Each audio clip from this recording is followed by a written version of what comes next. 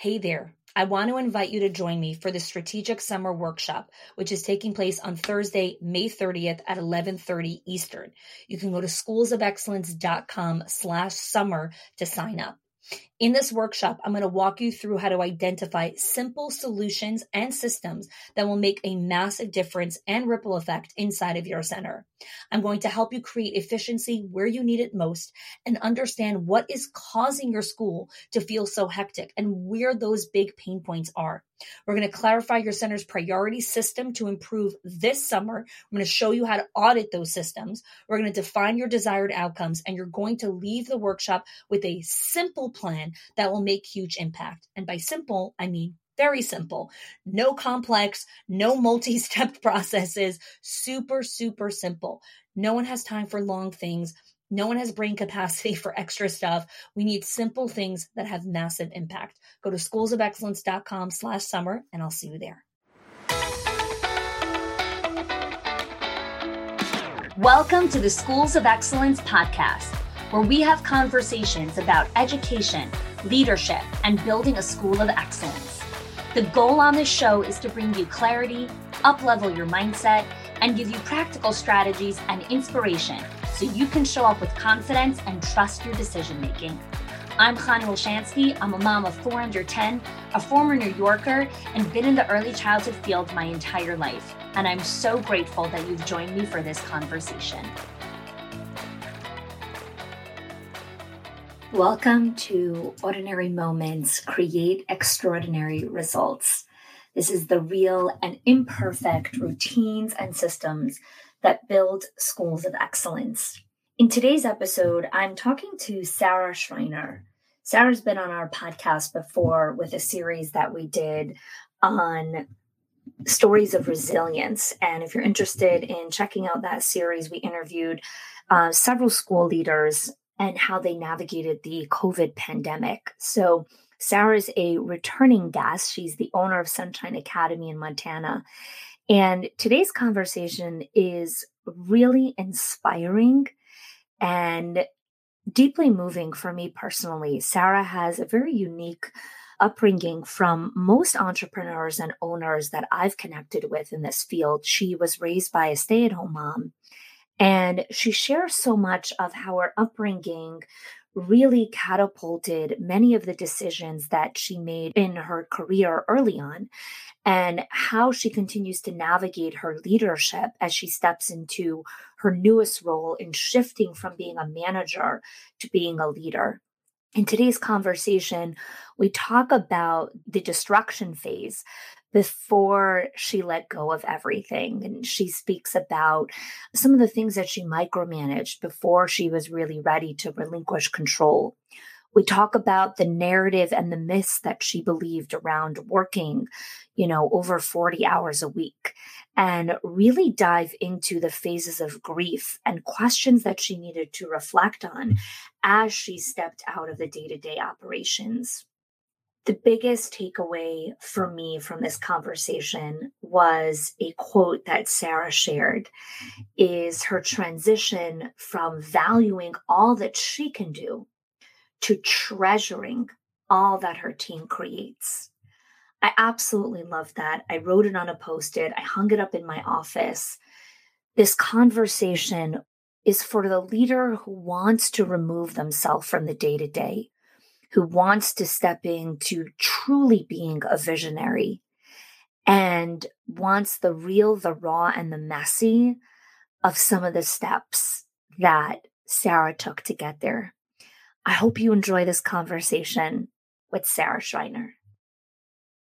So today in the episode of Ordinary Moments, Create Extraordinary Results, I have here with me Sarah Schreiner. And I've been blessed to know Sarah for quite some time now, a little bit just right before pre-pandemic world, in like January of 2020, December of 2019 kind of thing. And over the course of our relationship and working together, you've really had a very slow but powerful evolution into the leader that you are today.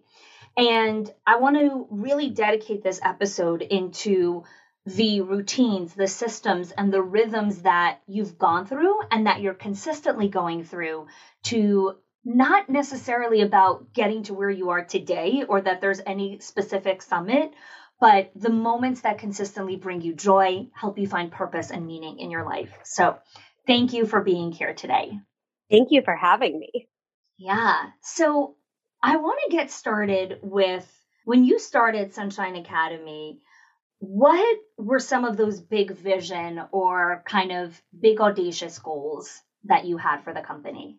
Well, we're going all the way back to 2004, and I was very young. I was only 20 years old at the time, and just had this drive to dream big. My dad was always definitely my biggest advocate for there really wasn't anything I couldn't accomplish. And so it was welcome to dream big. And I can remember I had worked in or the building that I currently own and had told him at one point in time, I could do this. I could definitely run this place. And his first response was, well, tell the owner you would be interested in purchasing the facility.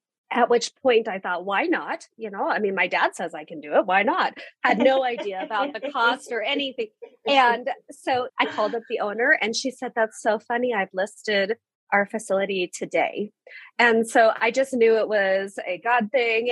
And in my mind, I thought, I had seen a lot of ways that early childhood had been done wrong.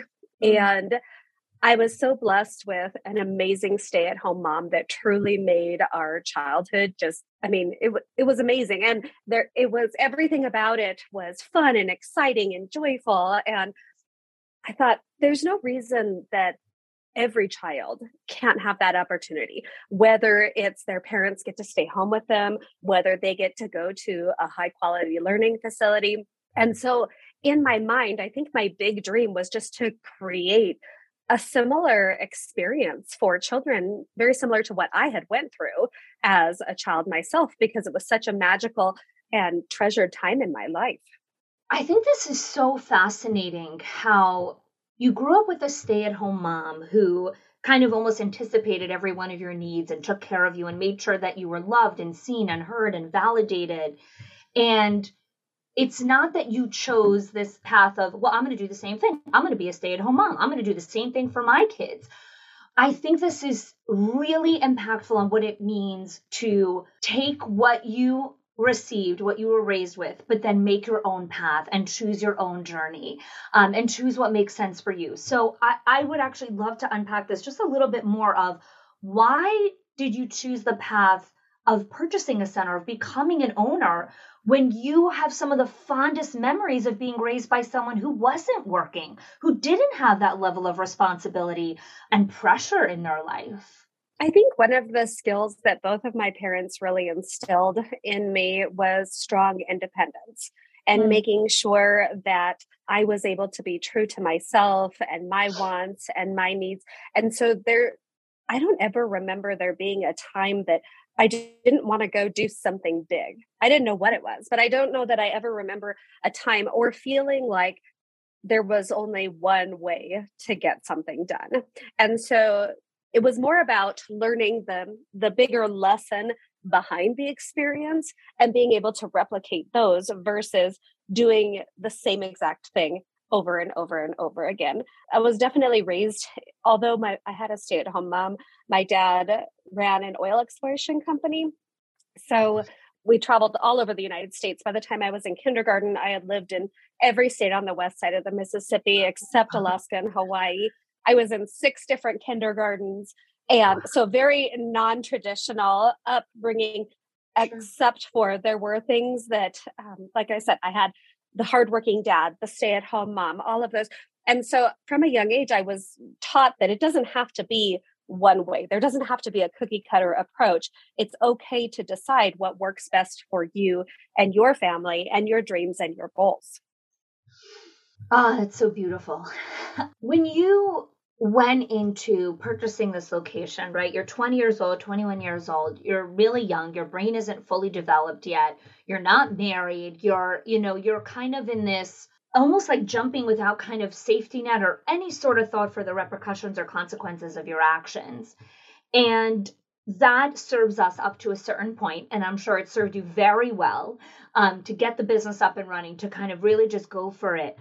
When did this mindset of go, go, go, go, go slowly start to deteriorate and slowly start to, where you started to question, maybe this isn't serving me anymore? Definitely when I had my daughter, that Okay. was a very natural transition because it was no longer about how much I could push through.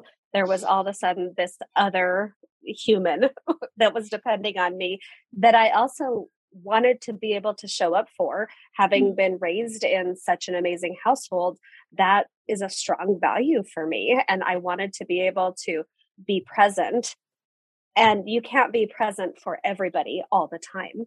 And so all of a sudden I was faced with this new dynamic that I was having to navigate. And I think that was really the beginning of my journey. However, I'm not sure that I fully embraced the mindset that I'm at now until, honest to goodness, it was when the pandemic hit and I personally experienced a very significant season of loss in my family. And all of a sudden, priorities just changed. And my understanding of my own abilities and needs and wants also changed. The theme of our episode is the shift from manager to CEO. And I think there's so many podcasts and books about the difference between managers and leaders. And you have so many varying opinions of, like, we need good managers and we also need good leaders. And I would love to hear from you as a childcare owner, as someone who's a parent, as someone who's been in this industry for a long time. How do you really define the difference between the manager and the CEO? I think that for a long time, I didn't realize there was a difference. And I thought the manager was the person, or the CEO in turn was the person that was just present all the time. That was what defined you, being present for your team, being able to give them suggestions, ideas, being able to help them solve problems, building continuous relationships with every single person that you ever had any kind of interaction with your business. And then one of the blessings of the pandemic was all of a sudden we were forced to start shifting our mindset. We couldn't all be present, because if we were all present, there was a potential that could pose some sort of risk to others involved. And I can remember sitting down with our director and saying, we need to have an admin that's off site at all times so that if something happens, if there's an outbreak or whatnot, we still have someone available to run the day-to-day things and be able to show up for our people. And so it was decided that I would move off site. Now, I never had any idea that was going to impact me the way that it has. But what it did was it shifted my mindset from the CEO doesn't have to be present. The CEO needs to be the one that is the guiding vision for the company, that is the one that gives themselves permission to look 5 years ahead and to dream and to start facilitating the hopes and dreams, not just of themselves, but of their team as well. And so I went from this small little world of solving day-to-day problems to this bigger, more expansive form of being where all of a sudden I could dream bigger because I was no longer just relying on my own abilities. So this is where I know a lot of people are listening and they're like, oh, that would be so nice, Sarah, but you don't understand. Like, I have to do this and this needs to happen. And I have this problem in my center and we have this fire burning. And well, a couple of things for everyone who's listening. One is, there is no school that is devoid of problems, struggles, obstacles, or challenges. To live, to be human, is to have roadblocks and challenges. That's part of one of our purposes and how we bring meaning into this world is we have challenges that are presented to us, and how do we respond to it? How do we find meaning in those moments, right? So the first step is the recognition of eliminating stress and eliminating problems is never the goal. It's, well, let me invite you to share. Like, how did you make that transition of, well, I'm not going to have a stress-free life. I'm not going to have no problems in my life. What do I want instead? What is kind of the goal that you're pursuing? I think the goal for me was to create something that was more oh goodness, the word maybe autonomous, where all of a sudden it wasn't, I was no longer the bottleneck, because that's what Mhm. happened. Everybody would come to me and would want advice, input, feedback, and there was one of me.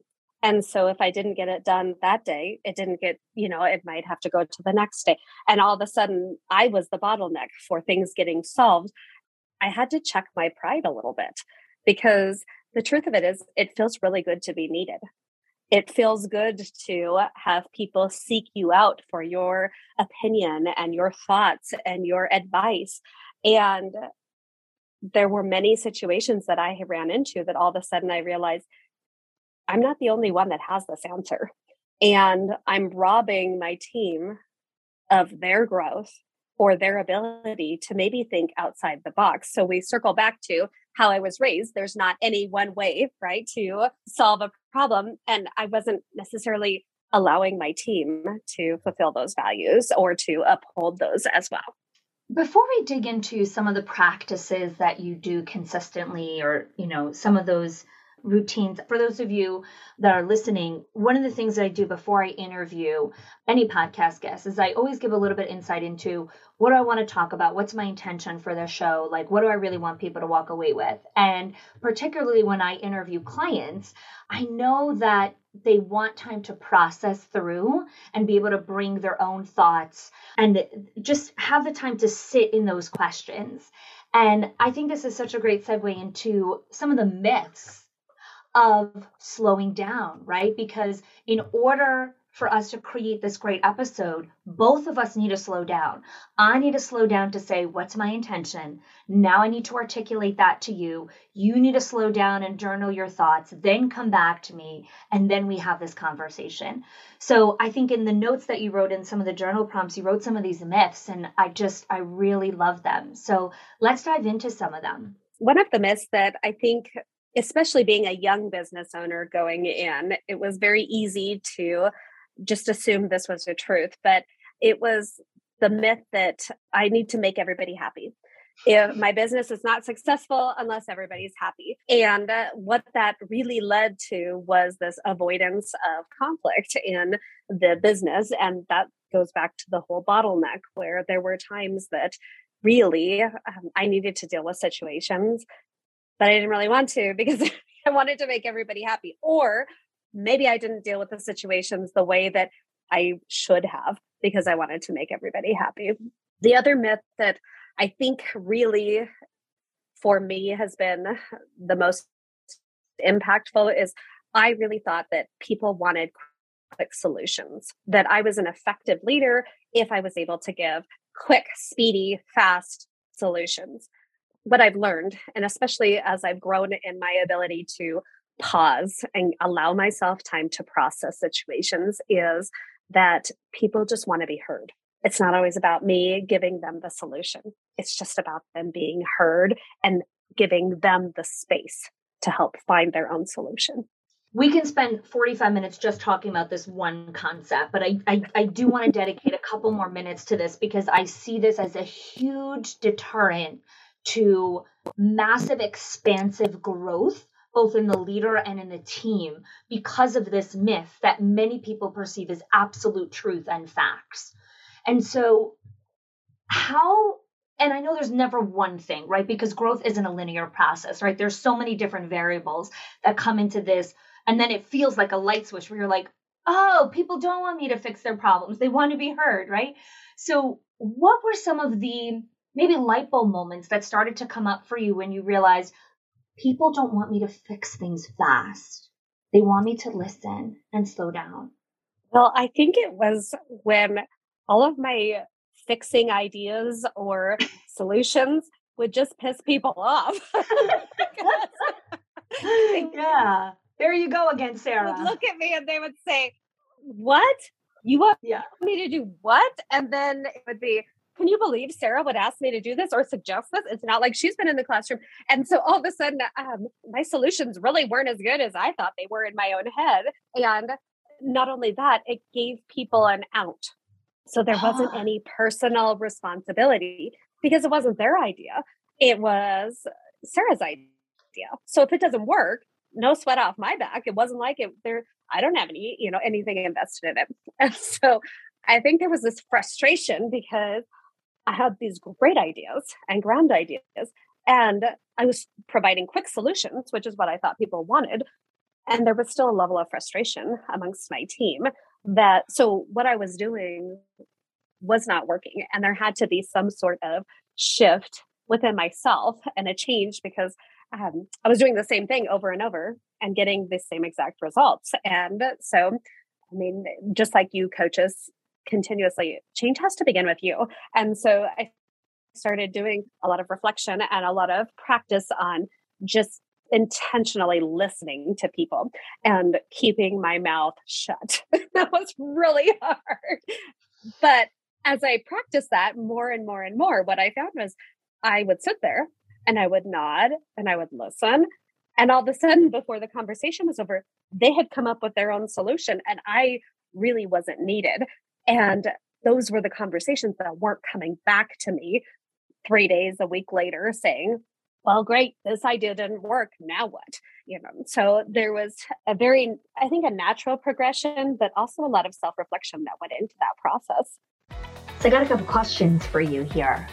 Curious, take a step back, listen here. Do you have a nice culture or do you have a kind culture? You see, in a nice culture is where there's people pleasing, you're being agreeable. In a kind culture, you come from a place of generosity and benevolence. In a kind culture, in a nice culture, people gloss over people's concerns with superficial words.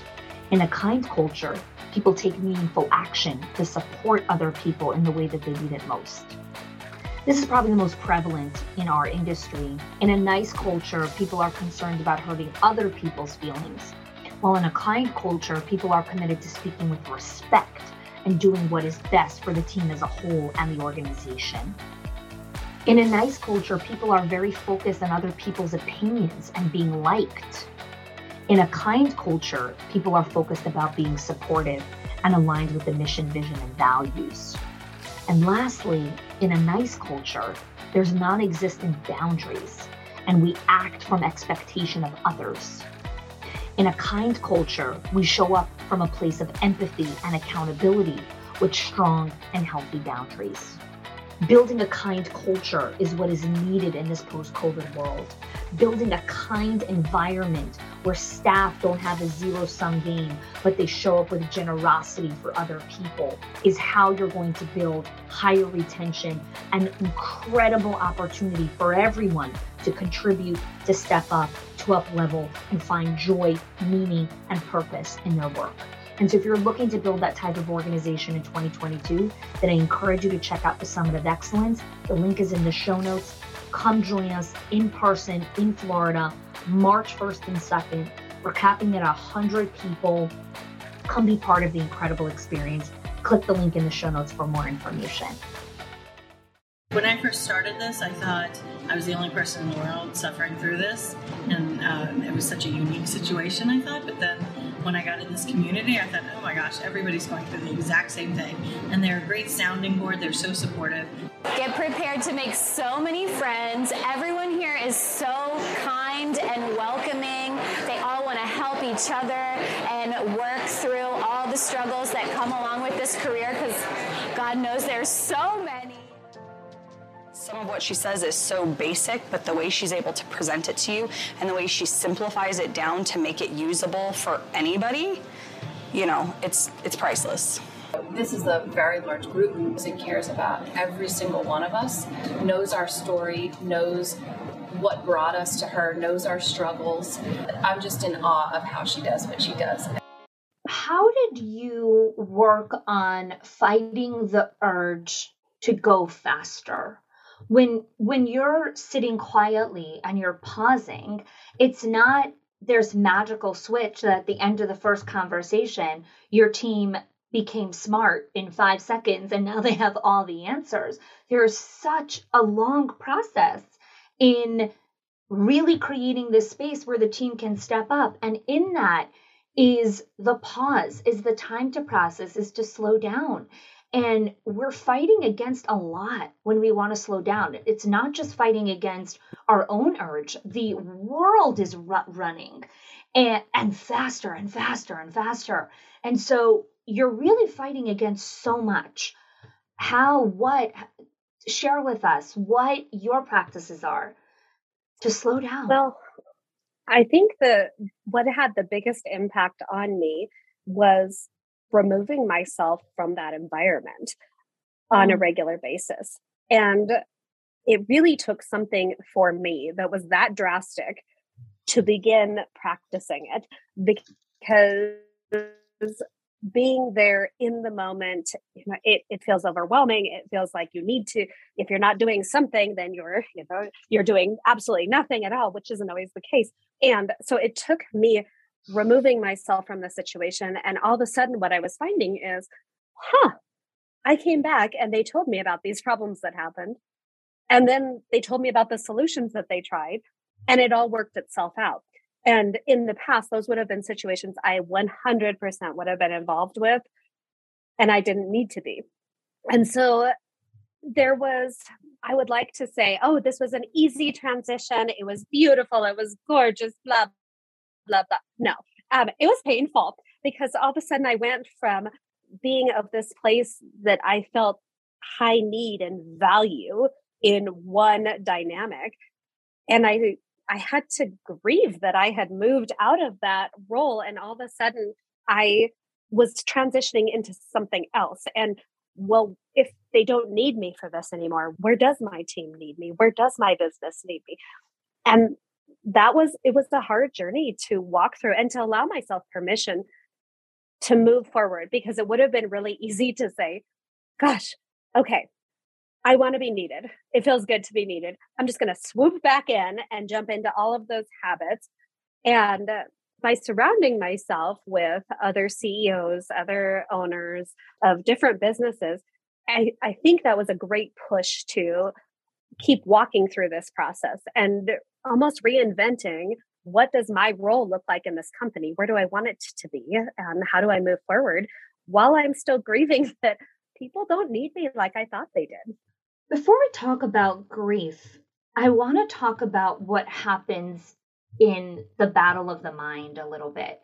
Because as this void, nature abhors a vacuum. And so as we create this vacuum, we unintentionally try to fill the void with something. And everyone has a different kind of kryptonite or different thing that they're seeking. And so I'm curious if you can share with us, what were some of the things you started to focus your attention on because what happens is you're not needed here. So then you compensate somewhere else until you work through the grieving process, and then you, in a healing and healthy way, begin to enter a new phase. But I think most people don't walk through it healthily right away. I think there's a little bit of destruction first before we go up here. I'm curious what that was for you. And destruction doesn't have to be massive destruction. I'm just curious if you can share some insight into that. At first, my first response was, I was probably annoying to my director, because I would call and check in and create different narratives like, okay, I heard about the situation, and, checking in and doing those, a little bit of micromanaging. And then it moved into having to battle the narrative in my brain that I've always worked 40 hours a week. And now I'm not working 40 hours a week. And am I letting my team down? Am I doing less? Am I less worthy because I'm not working my full 40 hours a week, because all of a sudden I'm not needed? And so I filled it with all kinds of crazy things. I read books for fun, just fiction books. I baked like crazy, which wasn't exactly a benefit for my waistline, but I got to try all new recipes and do all kinds of things.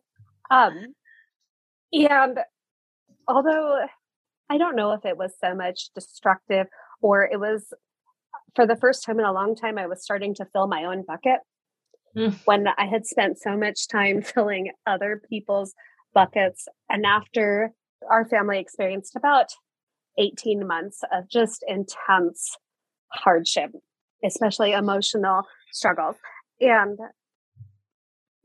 it was almost like I imagine what Alice in Wonderland was like when she opened that first door and she walked into this new land. There was this moment where all of a sudden I was realizing, okay, this can look different. This can be different. And I've created this idea that it all has to be the same and it has to be continuous, but it doesn't. And I know this because I've done this my whole life where I want the experience that I've been raised with, and I've created it in a totally different way for other people. How can I take those lessons and move them forward into what I'm doing now? And so I think that was the beginning of my healthy processing transitioning. I love this. Yeah, no, and this is the whole point of this series is nobody talks about the filling of the void. These kind of, not, again, baking cookies isn't a destructive behavior. It is a deflection and a kind of like filling the void kind of behavior, right? And I think it's so important to share what this looks like, because that sends a signal to leaders that are listening like, hey, are you doing these things? Great. That's the sign that you're ready for this transition. Now let's create an awakening to how to do this in a healthy way. Let's unpack what grief looks like as you transition from the manager of the day-to-day, of fixing, of being there, of being the hero of everybody's life, to literally everyone's life, kids, teachers, parents, right? Like everyone, all stakeholders, right? To being the CEO. Because grief isn't, again, it's not a one-day thing. It's not, I'm going on a grief retreat and I'm going to grieve everything, and when I come back, I'm the CEO. There's so many layers to all kinds of grief. Let's talk about it. When I was journaling and creating some notes just on my thoughts of this whole process and what it's felt like and what it's looked like, I think the best analogy that I have is it's like going through a breakup where you've had this relationship that was amazing and was wonderful. And then you reach this point where it was no longer serving either of you. And so you go through this breakup where what you knew and what you believed was true or was going to be forever no longer is. And there's this pain that goes with it. There is the shame that goes with it. And then all of a sudden there's this, after you've processed a little bit of that, then you start seeing, okay, what are the things from that relationship that I really loved and that I want to carry forward into future relationships? And what are the things that did not serve me well that I thought were going to, but absolutely were not a good fit? And I think that's a good analogy for what this is like, where I sat back and I looked at, and I really dove into what are the parts of my job that I know God put me on this earth to do? And what are the parts that I got sucked into because I didn't have the resources or the materials or the manpower to be able to do it? And I'm a very capable person, so I did all the things. And now all of a sudden I don't have to. So what can I give myself permission to let go of? One of the things that you wrote that I want to loop into is you shared how often the problem resolves itself if I leave it alone. And then you wrote, that's an energy suck. So I want to talk about the counter side to that, where, on a lot of podcast episodes here, and what I talk about a lot is like, don't let the problem just sit there, because it usually gets worse and you need to lean into the difficult conversation.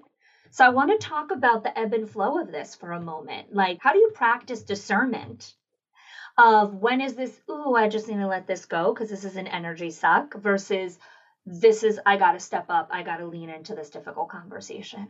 I think that discernment has been learned over a lot of failures.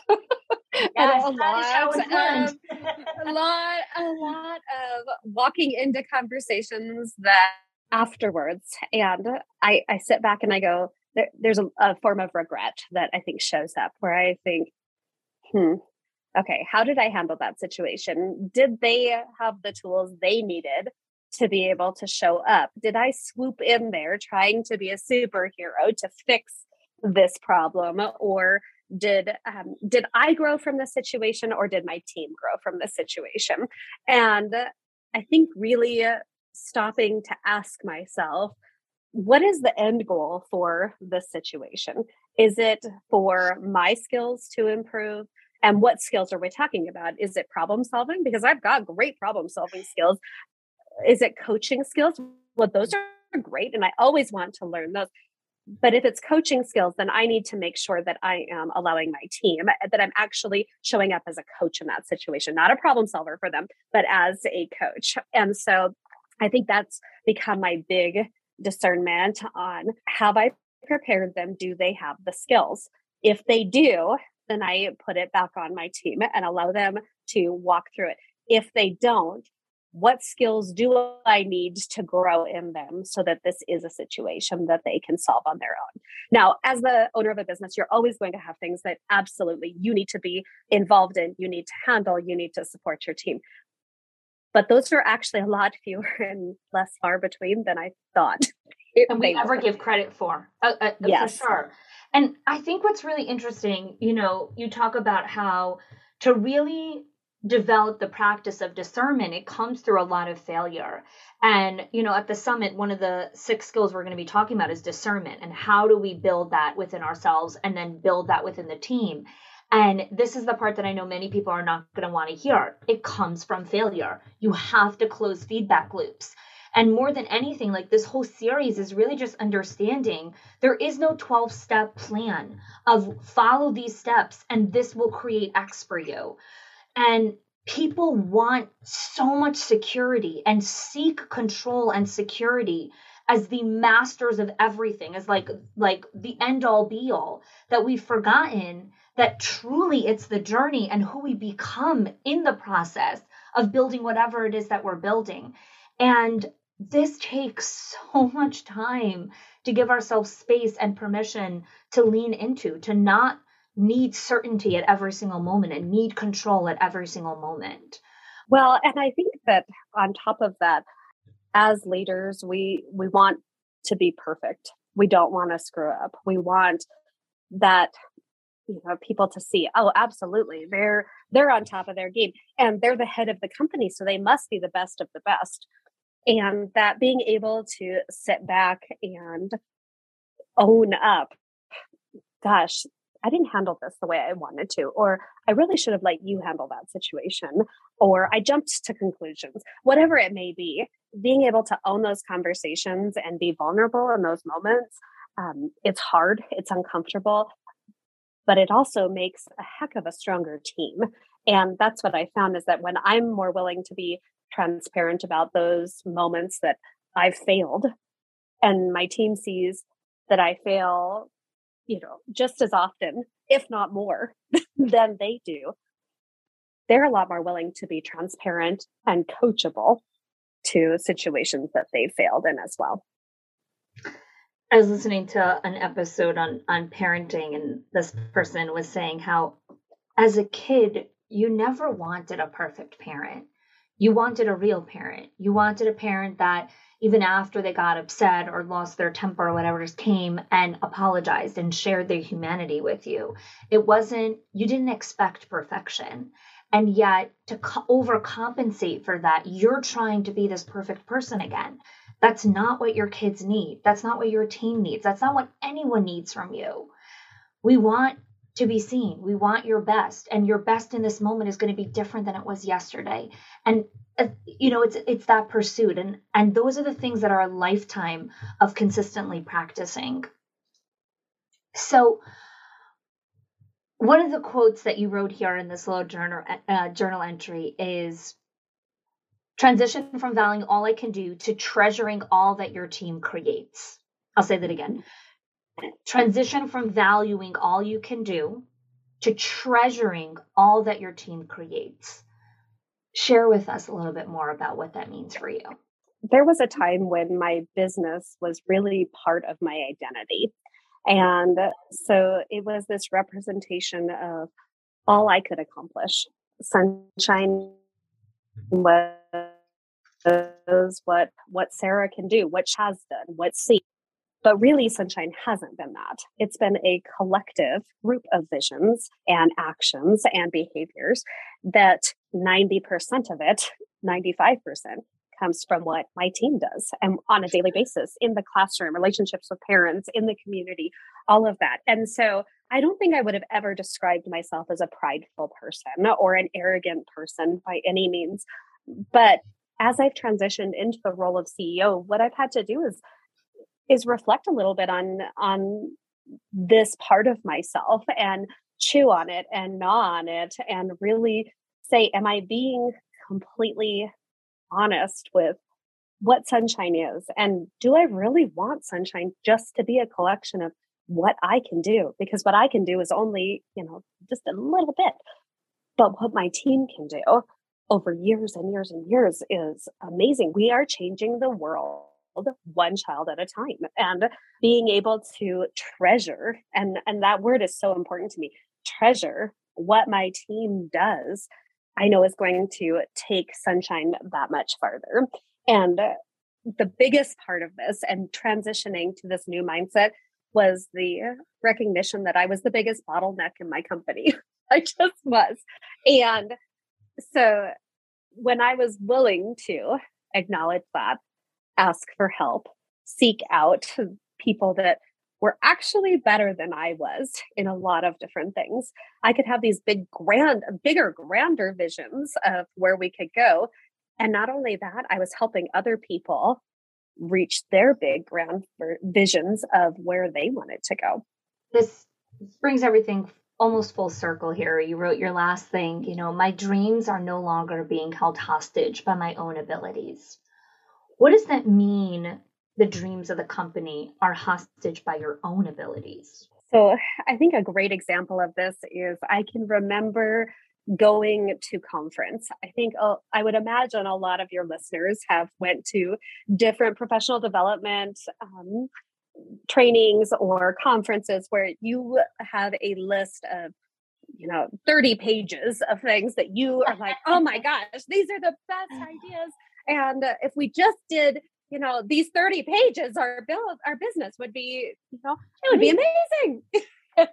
And I would go to conference and I would get these ideas, and then I would come back and I would try to do all the things by myself. Or maybe I would get a little wild and crazy and ask a few of my admin team to help out with some of these ideas, but they always failed. And they always failed because I couldn't do it all by myself. And so there was this dream of where our company could be and these 30 pages of notes of what it could look like.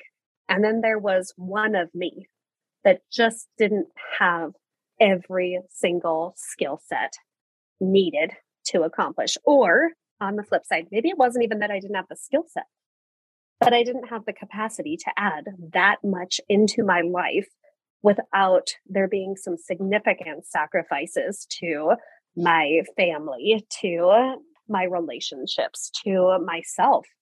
And so by transitioning into this new role of CEO, where instead of saying, how much is this going to cost me if I have somebody else do this? It was, what am I going to gain if this actually gets taken off of my list? And what will that look like? And what value does that add to the company?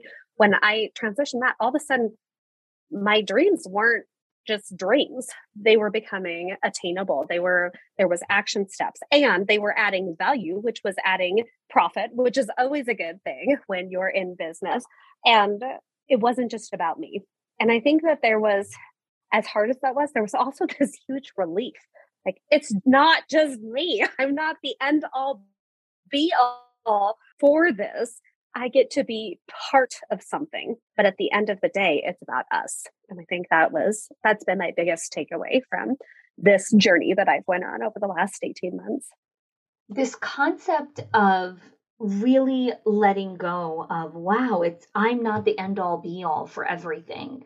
And the team can do this stuff and they have opportunity to be part of this bigger mission and vision. it's something that intellectually, I think everyone who's listening to this really, really wants. And it's going to take a lot of deep work. And hopefully this conversation provides insight and direction and some reflective questions to create what your own journey is going to look like. Because it's not going to look exactly the same as Sarah, because there is only one Sarah.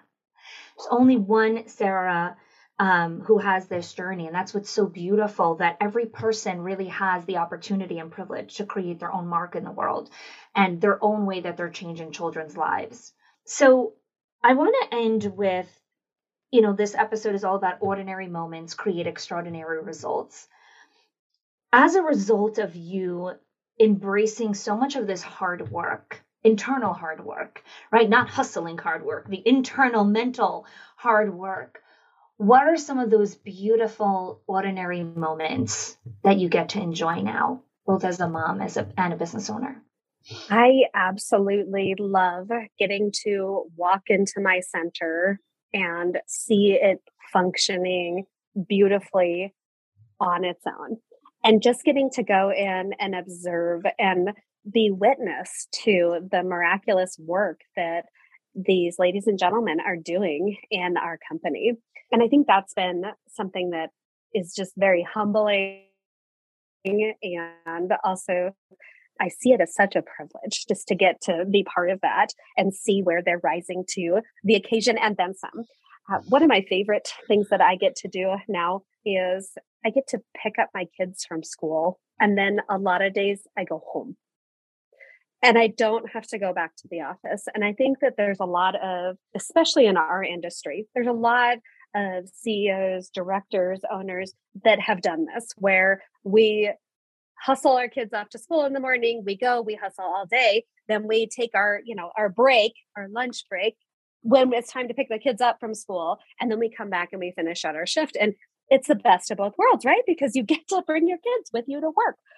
But what I found is that narrative has changed for me, and being able to pick up my babies and go home or go to their sporting events or music events, I'm able to be present in the way that I want to. And that fills my cup just as much as anything I've ever done for my job. And so the fact that my job is allowing for me to show up as the mom and the wife that I want to be, that's made it all worthwhile.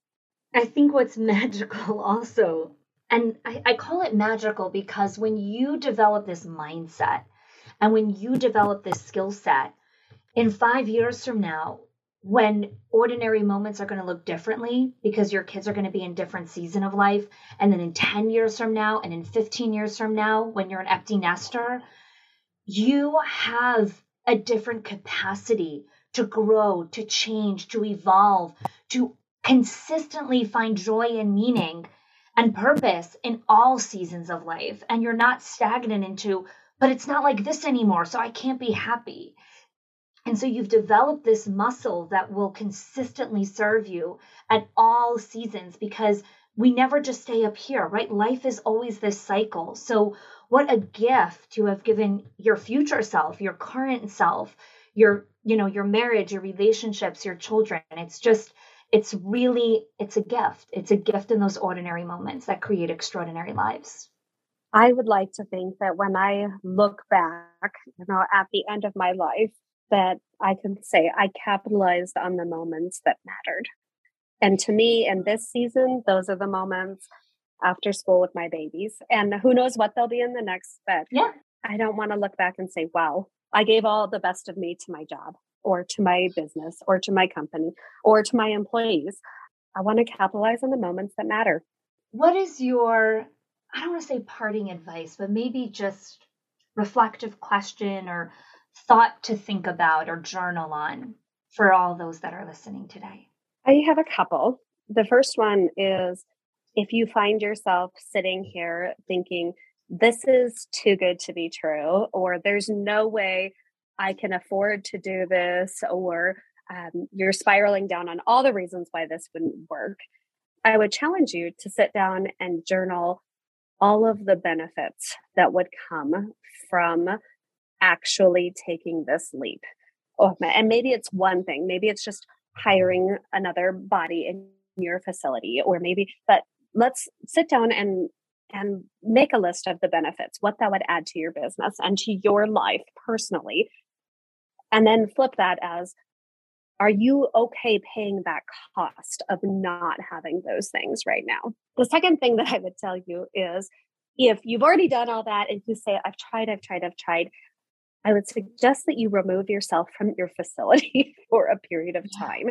And even if it's, you start out with one afternoon a week or one day a week where you're working remotely from home in another location, whatever that looks like, to start giving yourself permission to not be there and giving your team the ability to start flexing their muscles a little bit and showing up in different ways. For me, that's what it took. It took me being gone in order to really dive into this journey. And it was a hard thing to do, but it turned out to be a huge blessing.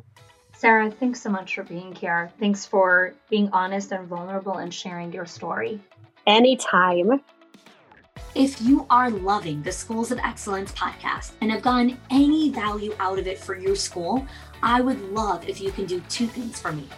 One, subscribe to the show so you never miss an episode. And two, can you please leave us a review? Reviews help other school leaders know that this is the place to learn how to build a school of excellence. And I would be so grateful if you can do that for us. Your help and support makes this show to be able to be listened by the thousands of other school leaders all around the world.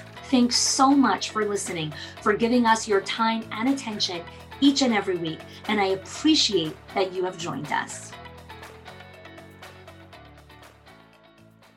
Hey there. I want to invite you to join me for the Strategic Summer Workshop on Thursday, May 30th at 11:30 Eastern. You can click the link in the show notes or go to schoolsofexcellence.com/summer. In this workshop, I'm going to walk you through how to optimize your already efficient systems or help you tweak some ones that need a little bit more tweaking to help you enter the 2024-2025 school year with ease, with success, and with calmness. Increase your profitability, reduce your expenses, and more than anything, just help you buy back some of your time. I look forward to seeing you there.